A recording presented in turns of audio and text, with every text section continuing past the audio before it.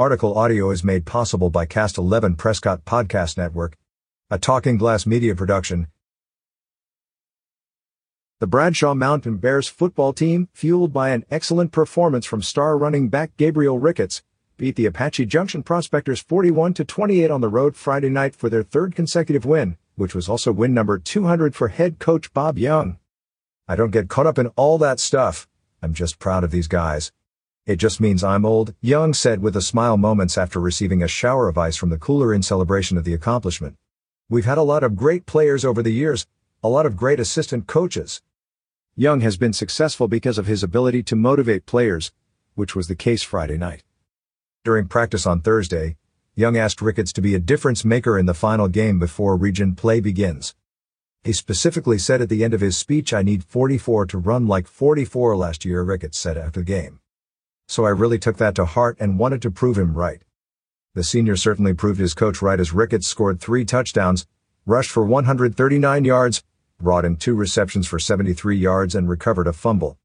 Ricketts scored the first Bradshaw Mountain touchdown of the night as he powered his way through at the goal line at the 5-minute mark of the first quarter, while his 2 other scores were backbreaking plays. Near the end of the first half, Ricketts caught a short pass and broke free for a 69-yard touchdown to put the Bears up 20-7 after Apache Junction cut the Bradshaw Mountain lead to 7 points with a touchdown. Ricketts broke free again to start the third quarter for a 50-yard rushing touchdown to increase the Bradshaw Mountain lead to 26-7.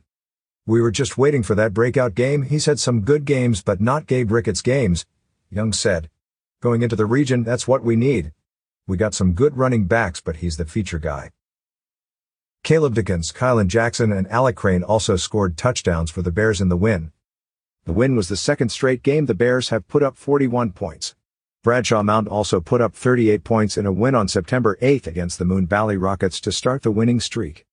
"Our offensive line is doing a good job. Bruce Normandin and Caden Martinez are both quarterbacking, and we got really good running backs," Young said. "When you got all of that clicking, it makes for good offensive play."